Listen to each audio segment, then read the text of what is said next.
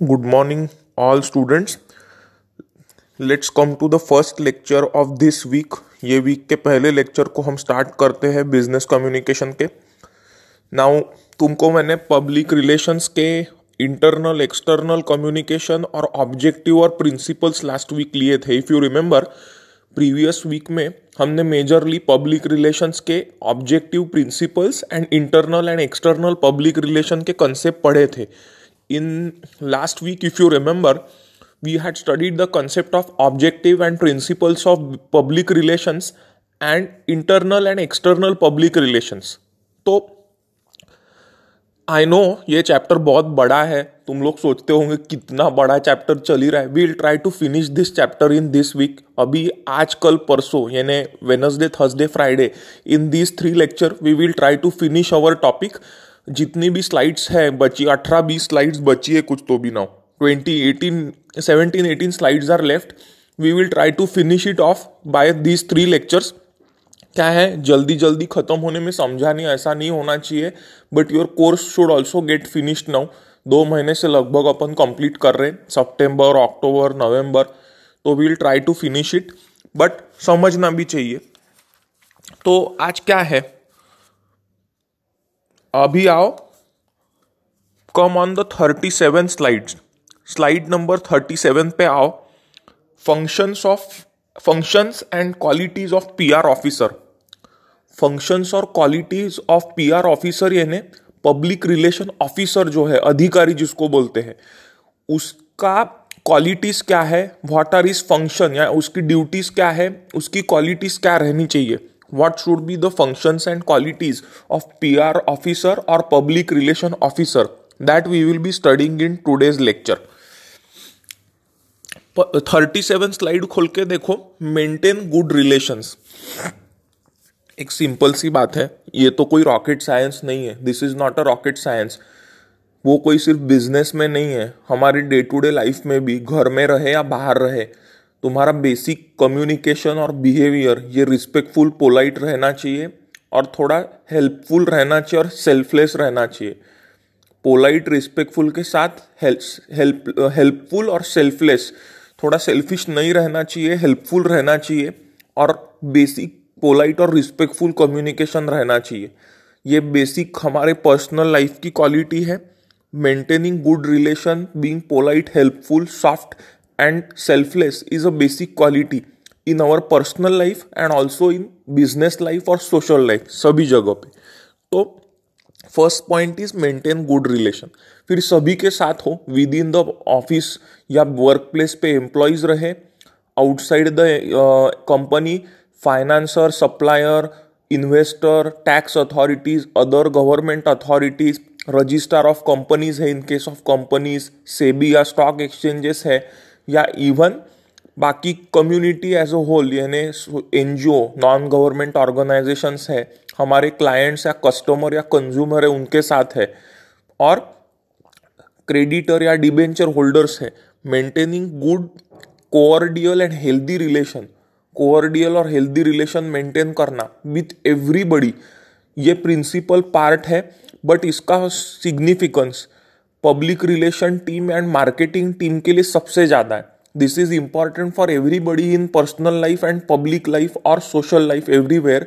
But particularly business के लिए, marketing, sales and public relation team के लिए this is the most important, because business cannot grow without customer और client and support of all the stakeholder like investor, supplier, financier, tax authority, government authority, advisor यानी banker, legal advisor, underwriter, auditor, secretary.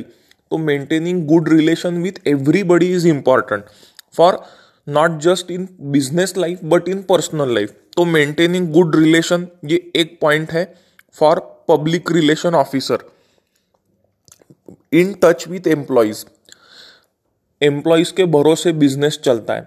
It is the business which runs only on business और company और any business. Company business क्या, any business runs on the basis of employees.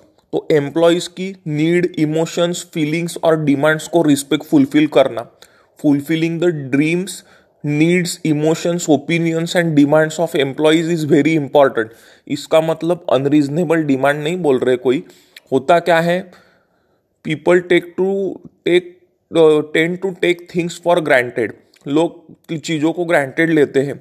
Late आएंगे office, जल्दी निकल जाएंगे, without information छुट्टी लेंगे, तो डिसिप्लिनरी एक्शन होती है, पे डिडक्शन होता है, बहुत ज़्यादा होता है, कैजुअलनेस तो फायर भी होते हैं। बट एम्प्लॉयज़ के साथ रिलेशन अच्छा है ना, कैसा, उनके मॉनिटरी नीड्स यानी सैलरी बोनस के साथ साथ रिस्पेक्ट, रिकॉग्निशन देना चाहिए, उनके पॉजिटिव वर्क को अप्रिशिएट करना चाहिए, उनके जो इमोशंस, व्यूज या एम्बिशंस है, ड्रीम्स से ज़्यादा एम्बिशन, प्रोफेशनल एम्बिशंस, प्रमोशन है, ग्रोथ है, तो उनके ध्यान में रखते हुए इम्पॉर्टेंट है putting right person at right place. जिसको इंजीनियरिंग का इंटरेस्ट है उसको वो फील्ड में, जिसको लीगल इंटरेस्ट है उसको वो फील्ड में। तो सबसे इंपॉर्टेंट है placing right person at right place, और एम्प्लॉयज के इमोशंस, व्यूज और एम्बिशन से एस्पिरेशन को फुलफिल करने की कोशिश करना।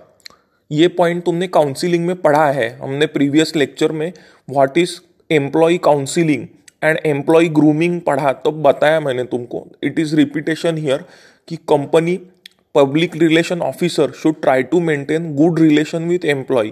उनके मॉनिटरी और नॉन मॉनिटरी नीड्स फुलफिल होने चाहिए।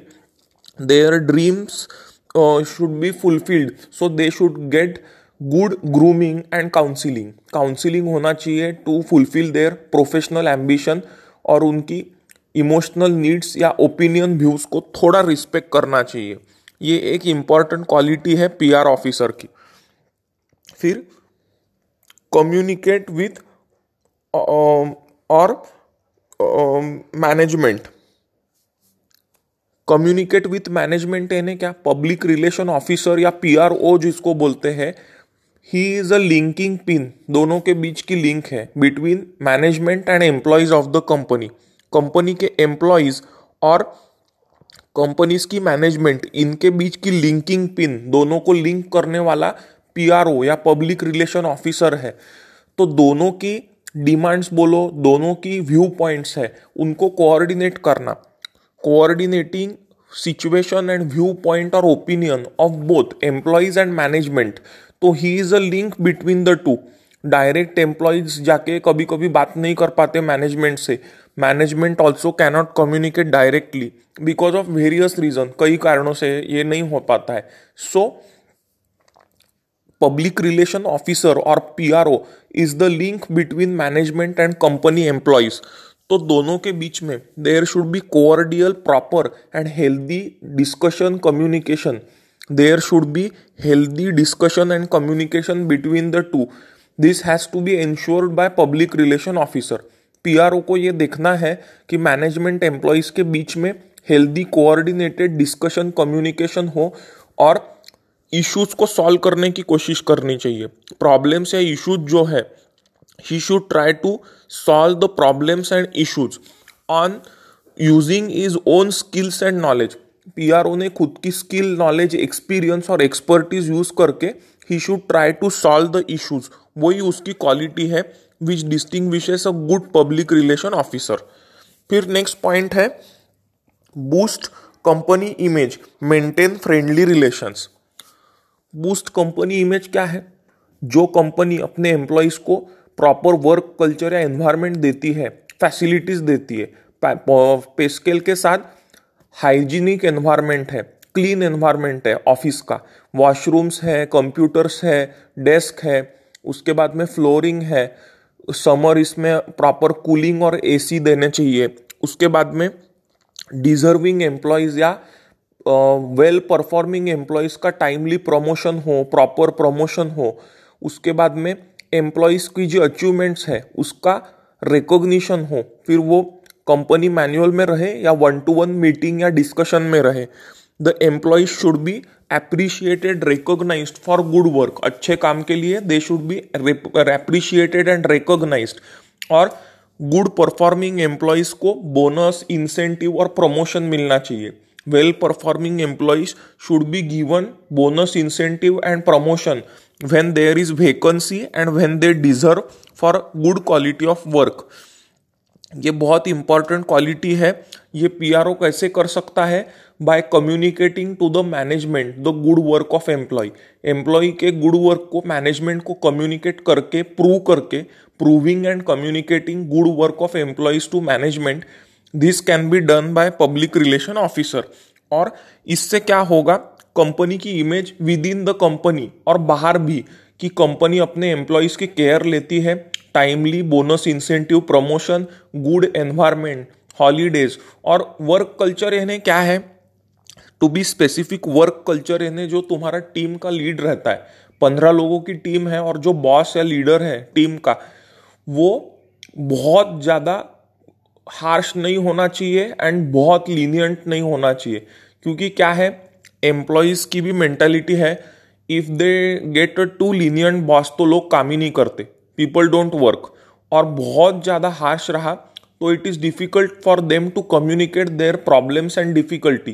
तो असर्टिव टीम लीडर चाहिए, यानी व्हेन द टाइम कम्स, जब टाइम आता है, तो being rough and being very helpful, polite and human, दोनों क्वालिटीज का बैलेंस रखने वाला पीआरओ या लीडर रहना चाहिए। This helps to boost image of company. अगर टीम लीडर या पीआर ऑफिसर का काम बराबर रहा तो कंपनी की इमेज बाहर और कंपनी की image within the company अच्छी होती है। The employees are happy, satisfied and the emotional wellbeing of employees is good. कई चीजें बुकिश भी है, जो लोग कंपनीज में काम करते हैं वो तुमको बोलेंगे कि भाई ये चीजें बहुत किताबी, these are bookish and exam oriented, exam में लिखने के लिए है। ये बात सही है कि प्रैक्टिकल लाइफ बहुत अलग है, प्रैक्टिकल लाइफ में चीजें थोड़ी अलग चलती, बट अल्टीमेटली तुमको रियल और बुकिश दोनों समझाना है, बिकॉज तुमको यूनिवर्सिटी एग्जाम्स देना है। You have to give university exam for BCom MCom. So theory भी समझाना जरूरी है, थोड़ा प्रैक्टिकल पार्ट विथ एग्जाम्पल मैं बता ही रहा हूं तुमको। तो that is part maintaining good company image and healthy friendly atmosphere and relation. अगर टीम लीड अच्छा है, फ्रेंडली है, हेल्पफुल है और एट टाइम स्ट्रिक्ट है, तो friendly environment and healthy relations and environment रहेगा विद इन कंपनी। कंपनी की इमेज अच्छी होगी और एम्प्लॉय सेटिस्फैक्शन लेवल, लोगों की जो सेटिस्फैक्शन है एम्प्लॉयज की, the satisfaction level of employees will be more if public relation officer, team leader, such bosses और superior are human in nature, they have a good mentality. फिर next slide पे आगे के पॉइंट्स है, 38 slide देखो। Assist in networking with other organisation and cordial relations. इसका मतलब क्या है? कंपनी को जो सेमी फिनिश गुड्स या रॉ मटेरियल सप्लाई करने वाली कंपनीज है, अदर ऑर्गेनाइजेशंस यानी the companies and organisation which provide raw material और semi finish goods to the company, उनके साथ हेल्दी रिलेशन मेंटेन करना चाहिए। To maintain good, proper and healthy relation with them, ये आता है नेटवर्किंग में। नेटवर्किंग यानी भी अच्छे रिलेशन मेंटेन करना with other stakeholder. And cordial relation क्या है? रियल लाइफ में 10 लोग दिन भर साथ रहते, झगड़े ऑफिस में भी होते और ऑफिस के बाहर भी होते, there are dispute within office and outside office, everywhere. तो कंपनी के पीआर ऑफिसर या एचआर लीडर या टीम लीड ने ये देखना चाहिए कि कंपनी के जो एम्प्लॉयज है उनके साथ और कंपनी का बाहर भी अदर ऑर्गेनाइजेशन के साथ हेल्दी रिलेशन रहा तो कंपनी की गुडविल और इमेज डेवलप होती है। Not everything is calculated in terms of money, हर चीज पैसे में नहीं तोली जाती। Maintaining good relation, good reputation and image in society, अच्छा रेप्यूटेशन और इमेज सोसाइटी में रहना for long term growth of business.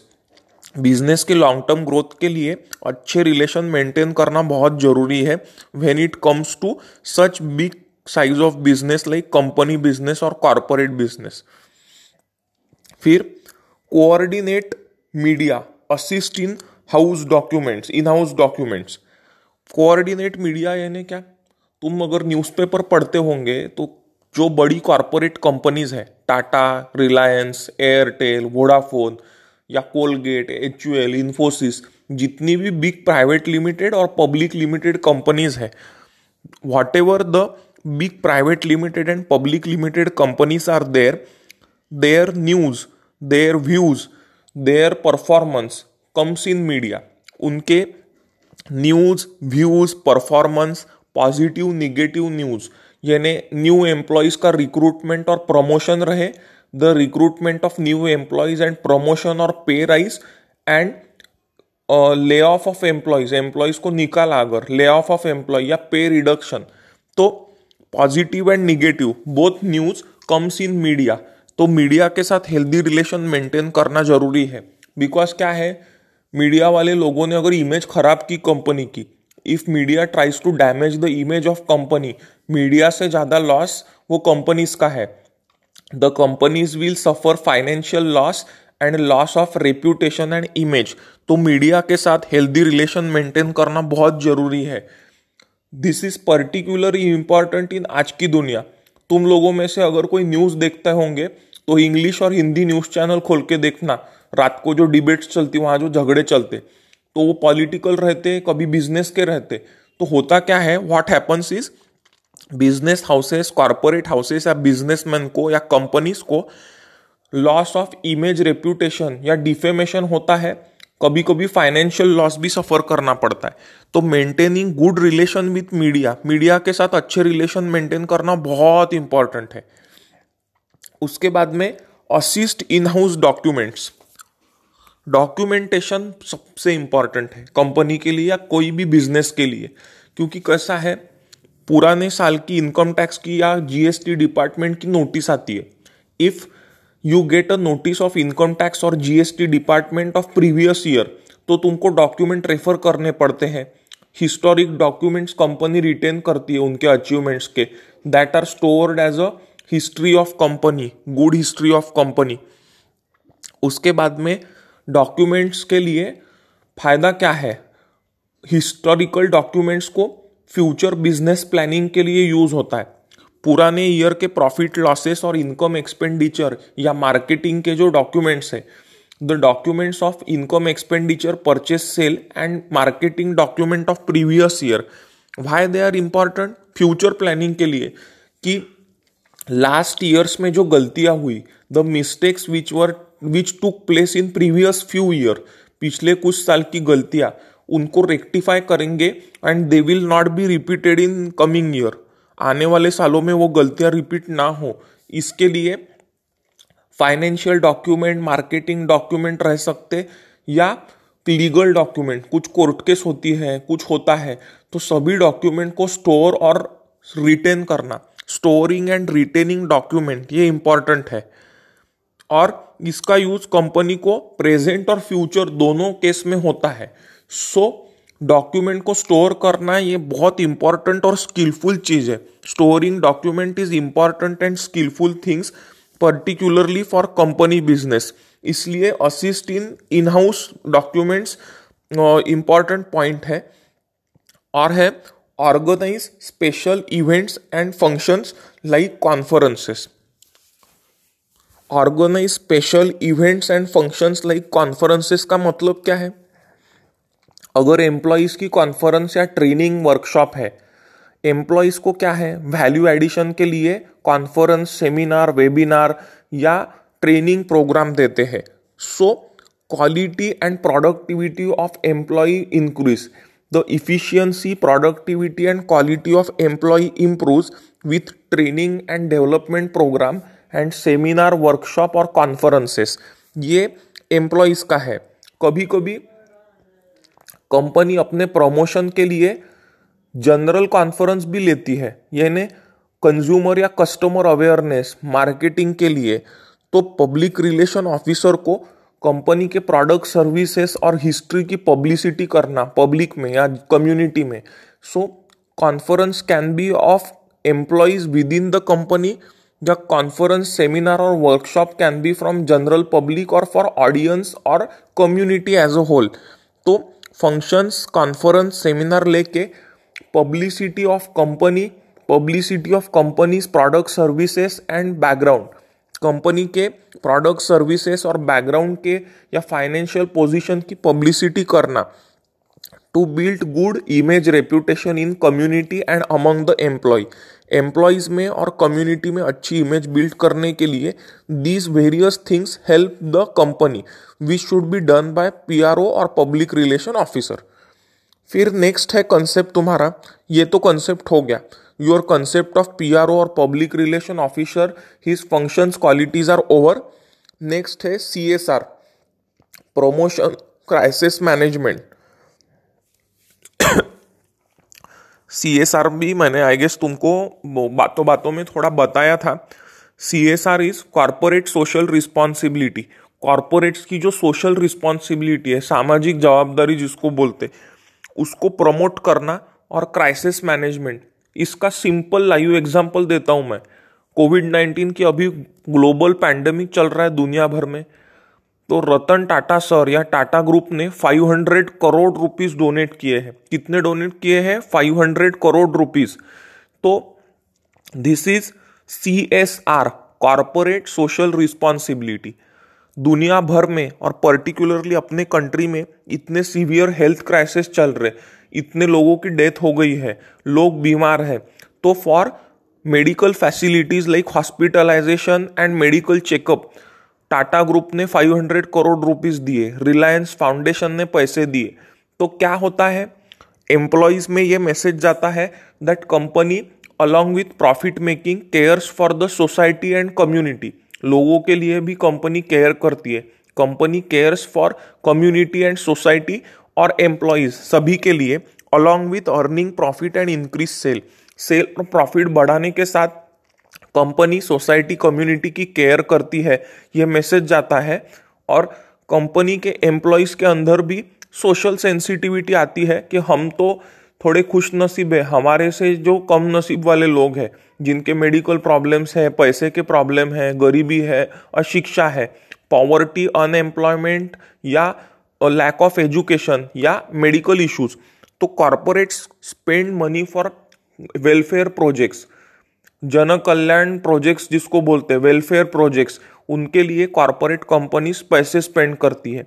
That all parts comes in CSR, corporate social responsibility. Corporate क्यों? क्योंकि पब्लिक लिमिटेड या बड़ी कंपनीज है, सो corporate बोलते हैं उसको। एसआर यानी सोशल रिस्पॉन्सिबिलिटी, सामाजिक जवाबदारी, इसीलिए सीएसआर स्पेंडिंग यानी कॉर्पोरेट सोशल रिस्पॉन्सिबिलिटी स्पेंडिंग बोलते हैं। और उसके प्रमोशन के साथ साथ आगे पॉइंट क्या है? Crisis management. क्राइसिस मैनेजमेंट यानी जब परिस्थिति या सिचुएशन थोड़ी एक्सेप्शनल है, when the situation is exceptional and out of control, उस टाइम पे गवर्नमेंट को जरूरत है मैन पावर और मनी पावर की। अभी कोविड का एग्जांपल लो, कोविड गए 1 साल से लगभग चल रहा है, तो गवर्नमेंट को एनजीओज यानी नॉन गवर्नमेंट ऑर्गेनाइजेशन की भी जरूरत है। किसके लिए? फॉर मैन पावर नीड्स, यानी लोगों की सर्विस प्रोवाइड करने की जरूरत है। Government needs NGOs their money power and manpower, physically documents या सामान को पहुंचाने के लिए। So you need people to work, काम करने के लिए लोग चाहिए और पैसे भी चाहिए। तो फाइनेंशियल डोनेशन यानी कैश डोनेशन और मैन पावर प्रोविजन यानी लोग काम करने वाले प्रोवाइड करना, दोनों इंपॉर्टेंट है। तो क्राइसिस मैनेजमेंट में providing financial and physical help, manpower support देना और फाइनेंशियल सपोर्ट देना, both comes in promotion of CSR यानी corporate social responsibility and crisis management. ये तुम्हारा कंसेप्ट हुआ। बाद में देखो ऐसा ही कंसेप्ट नेक्स्ट है, qualities of PR professional, public relation का प्रोफेशनल यानी expert, professional expert of public relation, उसकी क्वालिटीज क्या है? ऑफिसर ग्रेड से भी थोड़ा सा आगे बोल सकते हो। A person can be higher in quality, knowledge, skill, expertise and experience if he is called a PR professional, public relation professional.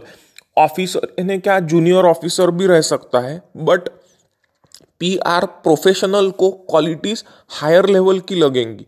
qualities for public relation professional will be higher as compared to PR officer. तो क्या है, interaction with media. होता कैसा है, media वालों के जो लोग रहते, मेनी टाइम्स मीडिया वाले निगेटिव पब्लिसिटी और मिस इन्फॉर्मेशन स्प्रेड करने में लगे रहते. 10 लोगों की डेथ हुई है तो 100 लोगों की डेथ हुई, 100 की हुई तो 1000 की हुई. तो ग्लोरिफिकेशन ऑफ निगेटिव न्यूज और मिस इन्फॉर्मेशन या रूमर स्प्रेड करने में मीडिया इन्वॉल्व रहता है.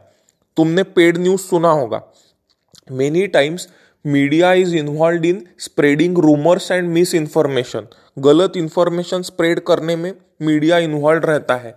तो टैक्टफुली मीडिया से इंटरेक्शन करना, doing tactful communication with media is very important for image and reputation of company.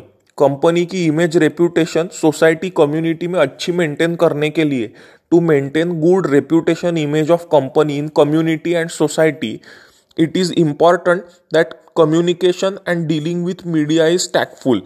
Media के साथ जो डीलिंग है वो टैक्टफुल रहना इंपॉर्टेंट है. इसीलिए इंटरैक्शन विथ मीडिया ये पॉइंट है.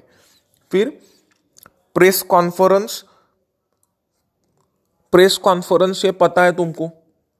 अब प्रेस कॉन्फ्रेंस जिसको हिंदी मराठी वर्ड चाहिए एकदम ही, तो उनको नेट पे ढूंढना पड़ेगा, क्योंकि मैं बेसिकली इंग्लिश मीडियम टीचर भी हूँ और I also have studied from English medium. तो जिनको प्रेस कॉन्फ्रेंस यानी मीडिया के सामने जो ब्रीफिंग होता है, that is basically called as press conference. तो PR प्रोफेशनल को, पब्लिक रिलेशन प्रोफेशनल को कुछ अगर प्रॉब्लम होता है कंपनीज में, तो मीडिया के सामने ब्रीफिंग करना है. He has to brief the media about any problem in company, about profit losses, problem of employees, और अगर कुछ कंपनी में है नेचुरल कैलेमिटी आती है, फायर होता है, कुछ ब्लास्ट होता है, और there is loss of material यानी मटेरियल का लॉस है, लॉस ऑफ डेथ्स होती है, कुछ मिसहैप होता है, तो मीडिया पर्सन को ब्रीफिंग करना is briefing the media, that is press conference. So important क्या है, व्हाट इज इंपॉर्टेंट? इंपॉर्टेंट यह है that he should be tactfully communicating with the media. Media में गलत मिस इन्फॉर्मेशन या रूमर स्प्रेड ना हो, कंपनी की रेप्यूटेशन इमेज डैमेज ना हो, और उसके साथ साथ प्रॉपर मैसेज जाए, यानी मिस इन्फॉर्मेशन रूमर को अवॉइड करना और proper adequate and full message जाना, पूरी इंफॉर्मेशन जाना, प्रॉपर वर्ड्स में जाना, और मिस इन्फॉर्मेशन या रूमर कर्टेल करना is a skill of PR professional. Public relation professional का ये स्किल है. फिर रिपोर्ट्स, मार्केटिंग स्किल्स. रिपोर्ट है क्या, ऑनलाइन वेबसाइट पे या प्रिंटेड रिपोर्ट जो पेपर या जर्नल्स में आते हैं. The reports of company which come in newspaper, magazines और जर्नल एंड वेबसाइट. डिजिटल जमाने में कंपनी की वेबसाइट है, या तुमको जिनको बहुत इंटरेस्ट है तो policybazaar.com, bankbazaar.com, moneycontrol.com, khelostocks.com, RBI की वेबसाइट्स है. तो various websites of media houses और बैंक्स और गवर्नमेंट एजेंसीज और न्यूज़पेपर और मैगजीन एंड जर्नल रिपोर्ट्स आते हैं. तो maintaining, supervising and monitoring proper reports about the company. Company के बारे में जो रिपोर्ट्स है उनको सुपरवाइज मॉनिटर करना and making sure that wrong reports are not publish to the media. ये जिम्मेदारी किसकी है? This responsibility lies with PR professional. Newspaper reports, magazine या journal report, website article, website news, सभी जगह पे proper correct message and curtailing rumour and misinformation. बहुत tricky काम है, क्रूशल काम है. It is tricky and crucial work but very important responsibility of PR professional. फिर है मार्केटिंग स्किल्स. कंपनी के प्रोडक्ट, सर्विसेज, प्रॉफिट लॉसेस और company की एक्सपेंशन या growth story. Providing positive information about product, services, profits, employees of company and new expansion plan of company. Company new product service कौन से ला रही, नए offices कौन से स्टार्ट कर रही, profit losses, employees of company, promotion and pay rise of the employees. All positive news of the company should go in market.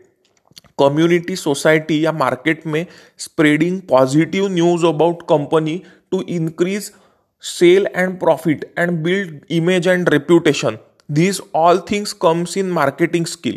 Company के product, services, नए एक्सपेंशन प्लान और प्रॉफिट लॉस या employee promotion से related या कोई भी positive news है, company को कोई अवार्ड मिला, प्राइज मिला है, so spreading positive news in market to increase sale profits and build good image and reputation. अच्छे इमेज रेप्यूटेशन के लिए these things must be done by PR professional. उसके बाद में इंटरपर्सनल स्किल. PR प्रोफेशनल को company के भीतर, within the company, employees के रिलेशन और कंपनी के बाहर के जो लोग हैं, यानी supplier, financer, investor, shareholder, creditor और debenture holder, government authorities, court, ROC, register of company, stock exchanges, SEBI, security exchange board of India, अलग अलग government agencies, supplier, financer, investor, underwriter, maintaining good and healthy relation with them. वो कैसे होते हैं? Healthy relation के लिए your business dealing और financial dealing should be fair and clear. तुम्हारे फाइनेंशियल और बिजनेस डीलिंग क्लियर होने चाहिए. They should be transparent. If your business dealings are clear and transparent, it helps to maintain good relation with the society and within the company. Company के financial dealing और काम transparent यानी पारदर्शी या clear रहा तो कंपनी के भीतर विद द एम्प्लॉइज अच्छा रिलेशन होता है और कंपनी का बाहर के जो लोग हैं, external parties to the company, it helps to maintain good relation with them also. तो बहुत important quality of PR professional क्या है? Interpersonal relationships. फिर knowledge of current affairs and tactfulness. Current affairs यानी अभी बाहर की दुनिया में क्या चल रहा है, what is the current news. Political news है, बिजनेस न्यूज है, हेल्थ न्यूज है, टेक्नोलॉजी न्यूज है. तो PR प्रोफेशनल या पब्लिक रिलेशन प्रोफेशनल को जनरल नॉलेज अच्छा होना चाहिए. उसको बिजनेस और पॉलिटिक्स का थोड़ा नॉलेज चाहिए, टेक्नोलॉजी का नॉलेज चाहिए, हेल्थ इश्यूज का नॉलेज चाहिए, एम्प्लॉय या लेबर लॉज का नॉलेज चाहिए. He should have a good knowledge of technology, business, politics, labour laws, legal knowledge. उसके बाद में general knowledge about technology. So it helps to maintain good relation. अगर कहीं झगड़ा होता है, रियल लाइफ में डिस्प्यूट तो होते हैं, 4 लोग साथ रहेंगे तो डिस्प्यूट तो होते ही है. If he has a good knowledge about anything, उसको डिस्प्यूट रिजॉल्व करने में बेनिफिट होता है. बिजनेस में कोई प्रॉब्लम आता है, if there is some problem in business also, तो knowledge helps in problem solving. Problem को सॉल्व करने में नॉलेज का यूज है, स्किल का नॉलेज है. So he should have good knowledge of everything, business, politics, technology, labour laws, business laws, everything. और दूसरा है करंट अफेयर्स के नॉलेज के साथ टैक्टफुलनेस चाहिए. वो कैसा बंदा चाहिए? He should be assertive nature. बहुत अग्रेसिव या गुस्सेल नहीं चाहिए और बहुत ठंडा नहीं चाहिए. एज पर सिचुएशन, जैसे सिचुएशन आती है वो सिचुएशन हैंडल करने उसको आना चाहिए. He should be able to handle situation. So वो सक्सेसफुल PR प्रोफेशनल बनता है. यानी जब जैसी जरूरत पड़ी, as and when the situation arises, he should be able to deal those things successfully, tactfully. Situations को tactfully और properly deal करते उसको आना चाहिए. That is the skill involved or that is called as tactfulness. Tactfulness उसको कहते हैं. That must be a good quality of PR professional. फिर नेक्स्ट क्या है? ह्यूमन जजमेंट रहना चाहिए. इंसान का जजमेंट, मैं हमेशा कहता हूं 3 टाइप के लोग रहते हैं. Extreme positive and enthusiastic, extreme negative और तीसरे रहते हैं न्यूट्रल लोग. तीनों टाइप के लोगों को हैंडल करते आना चाहिए.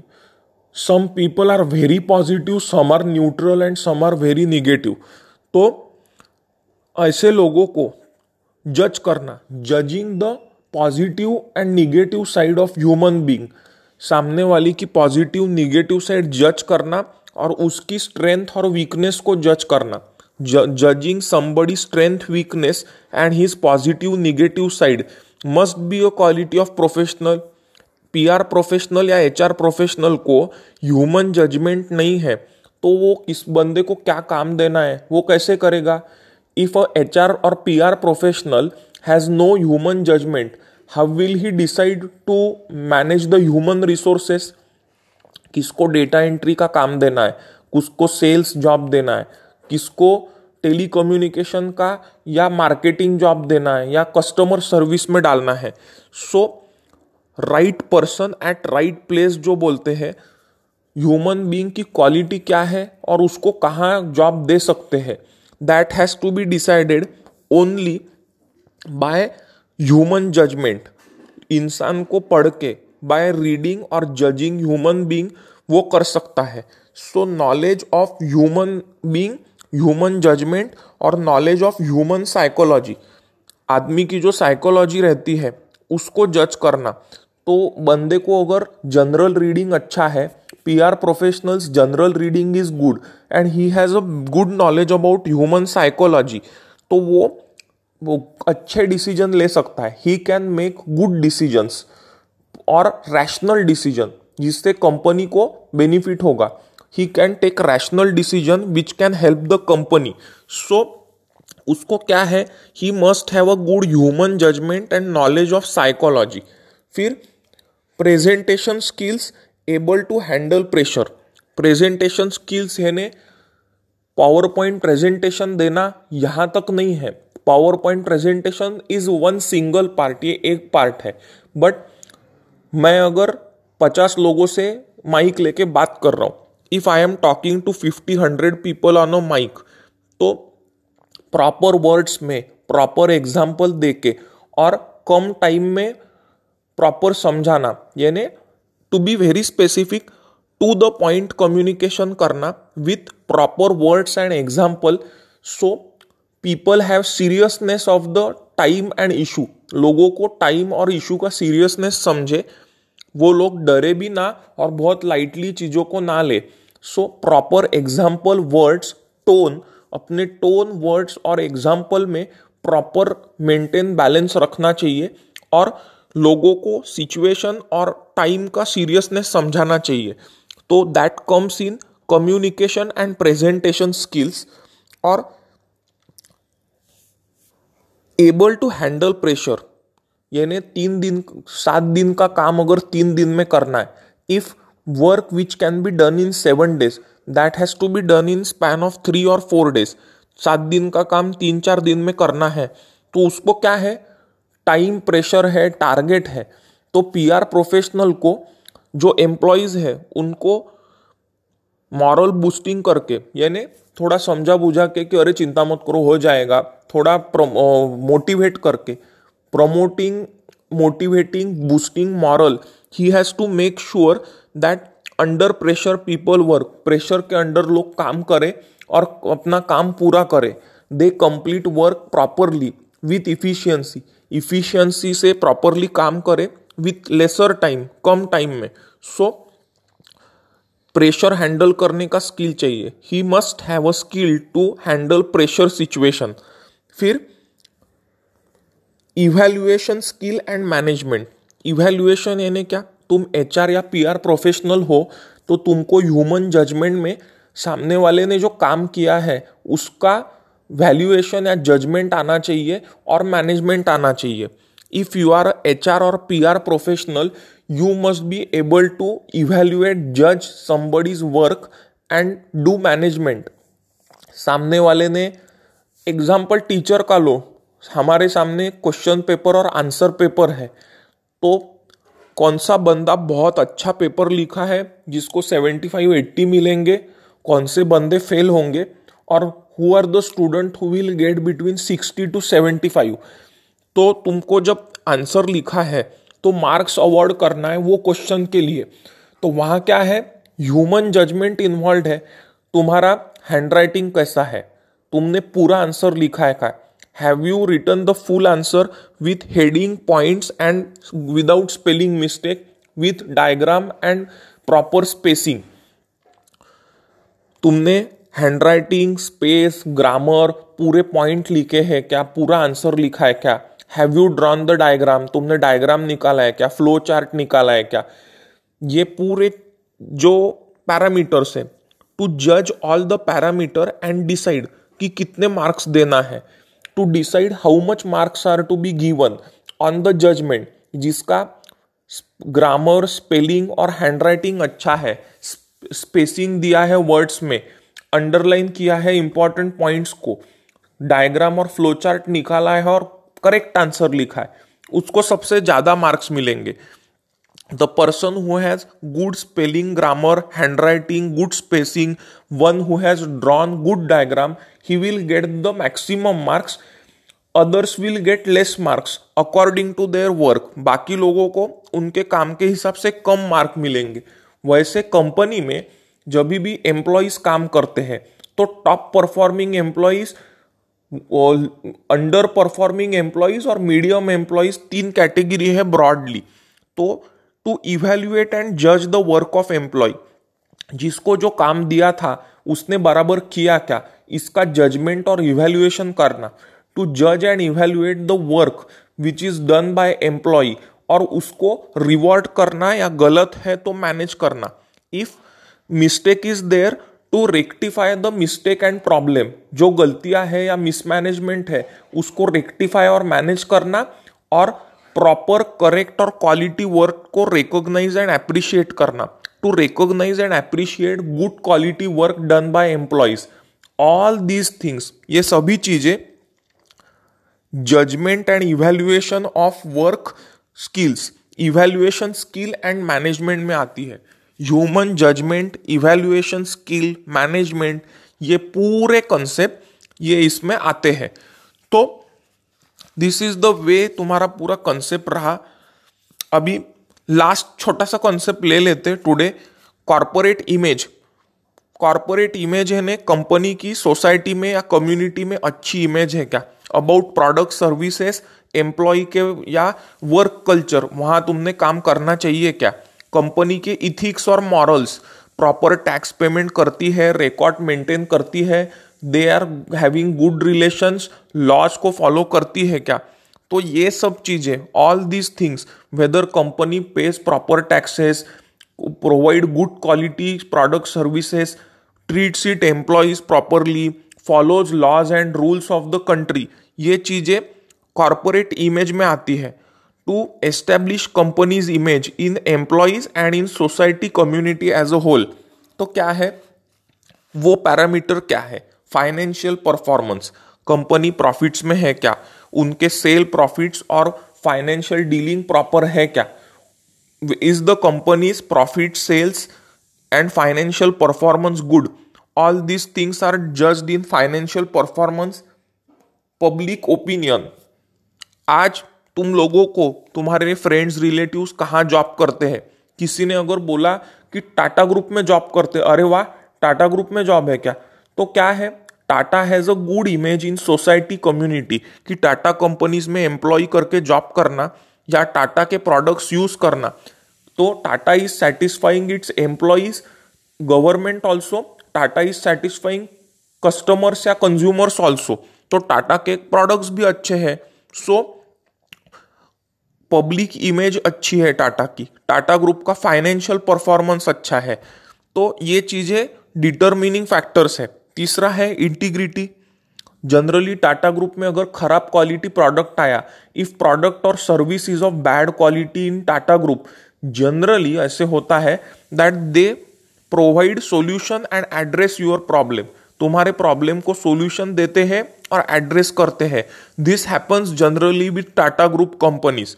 तो इंटीग्रिटी क्या है, विश्वासार्हता क्या है, तो इंटीग्रिटी उसमें जज होती है.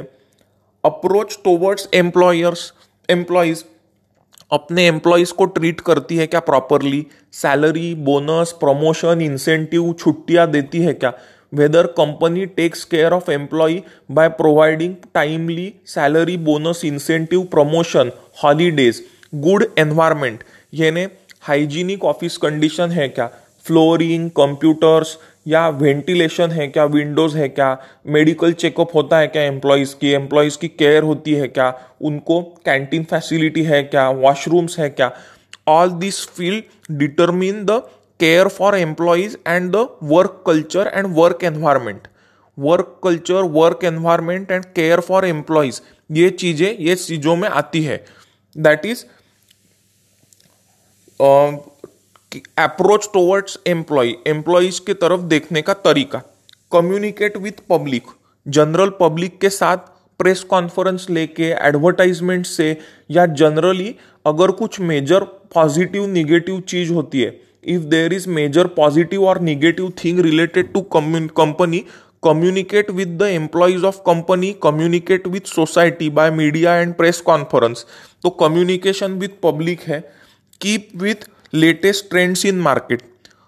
कंज्यूमर डिमांड चेंज होती है. आज मैंने तुमको बोला कि बिना इंटरनेट कनेक्शन का और बिना कैमरा का फोन यूज करो, तो तुम बोलोगे कि सर इम्पॉसिबल चीजें मत करो, हम कोई 2004 या 5 में नहीं है, 2020 में है. तो कंपनी को लेटेस्ट टेक्नोलॉजी और लेटेस्ट ट्रेंड से एडेप्टेशन करना चाहिए. अभी आईफोन 8, 9 के जगह और एडवांस फोन आएंगे, नए नए फोन्स आते. तो एक कॉर्पोरेट इमेज के लिए latest consumer taste and preference और ट्रेंड्स को एडॉप्ट करना, adopting to latest consumer taste preference fashion and latest trend is important point for building and maintaining corporate image. Corporate image को build maintain करने के लिए latest technology trends को adopt करना जरूरी है. तो पॉइंट्स क्या है, लास्ट रिवाइज कर लेते. फाइनेंशियल परफॉर्मेंस, दूसरा है पब्लिक ओपिनियन, लोगों के बीच में ओपिनियन क्या है, इंटीग्रिटी, विश्वासार्हता. फोर्थ पॉइंट है approach toward employee, employee care है क्या, एम्प्लॉय वैल्यू है क्या.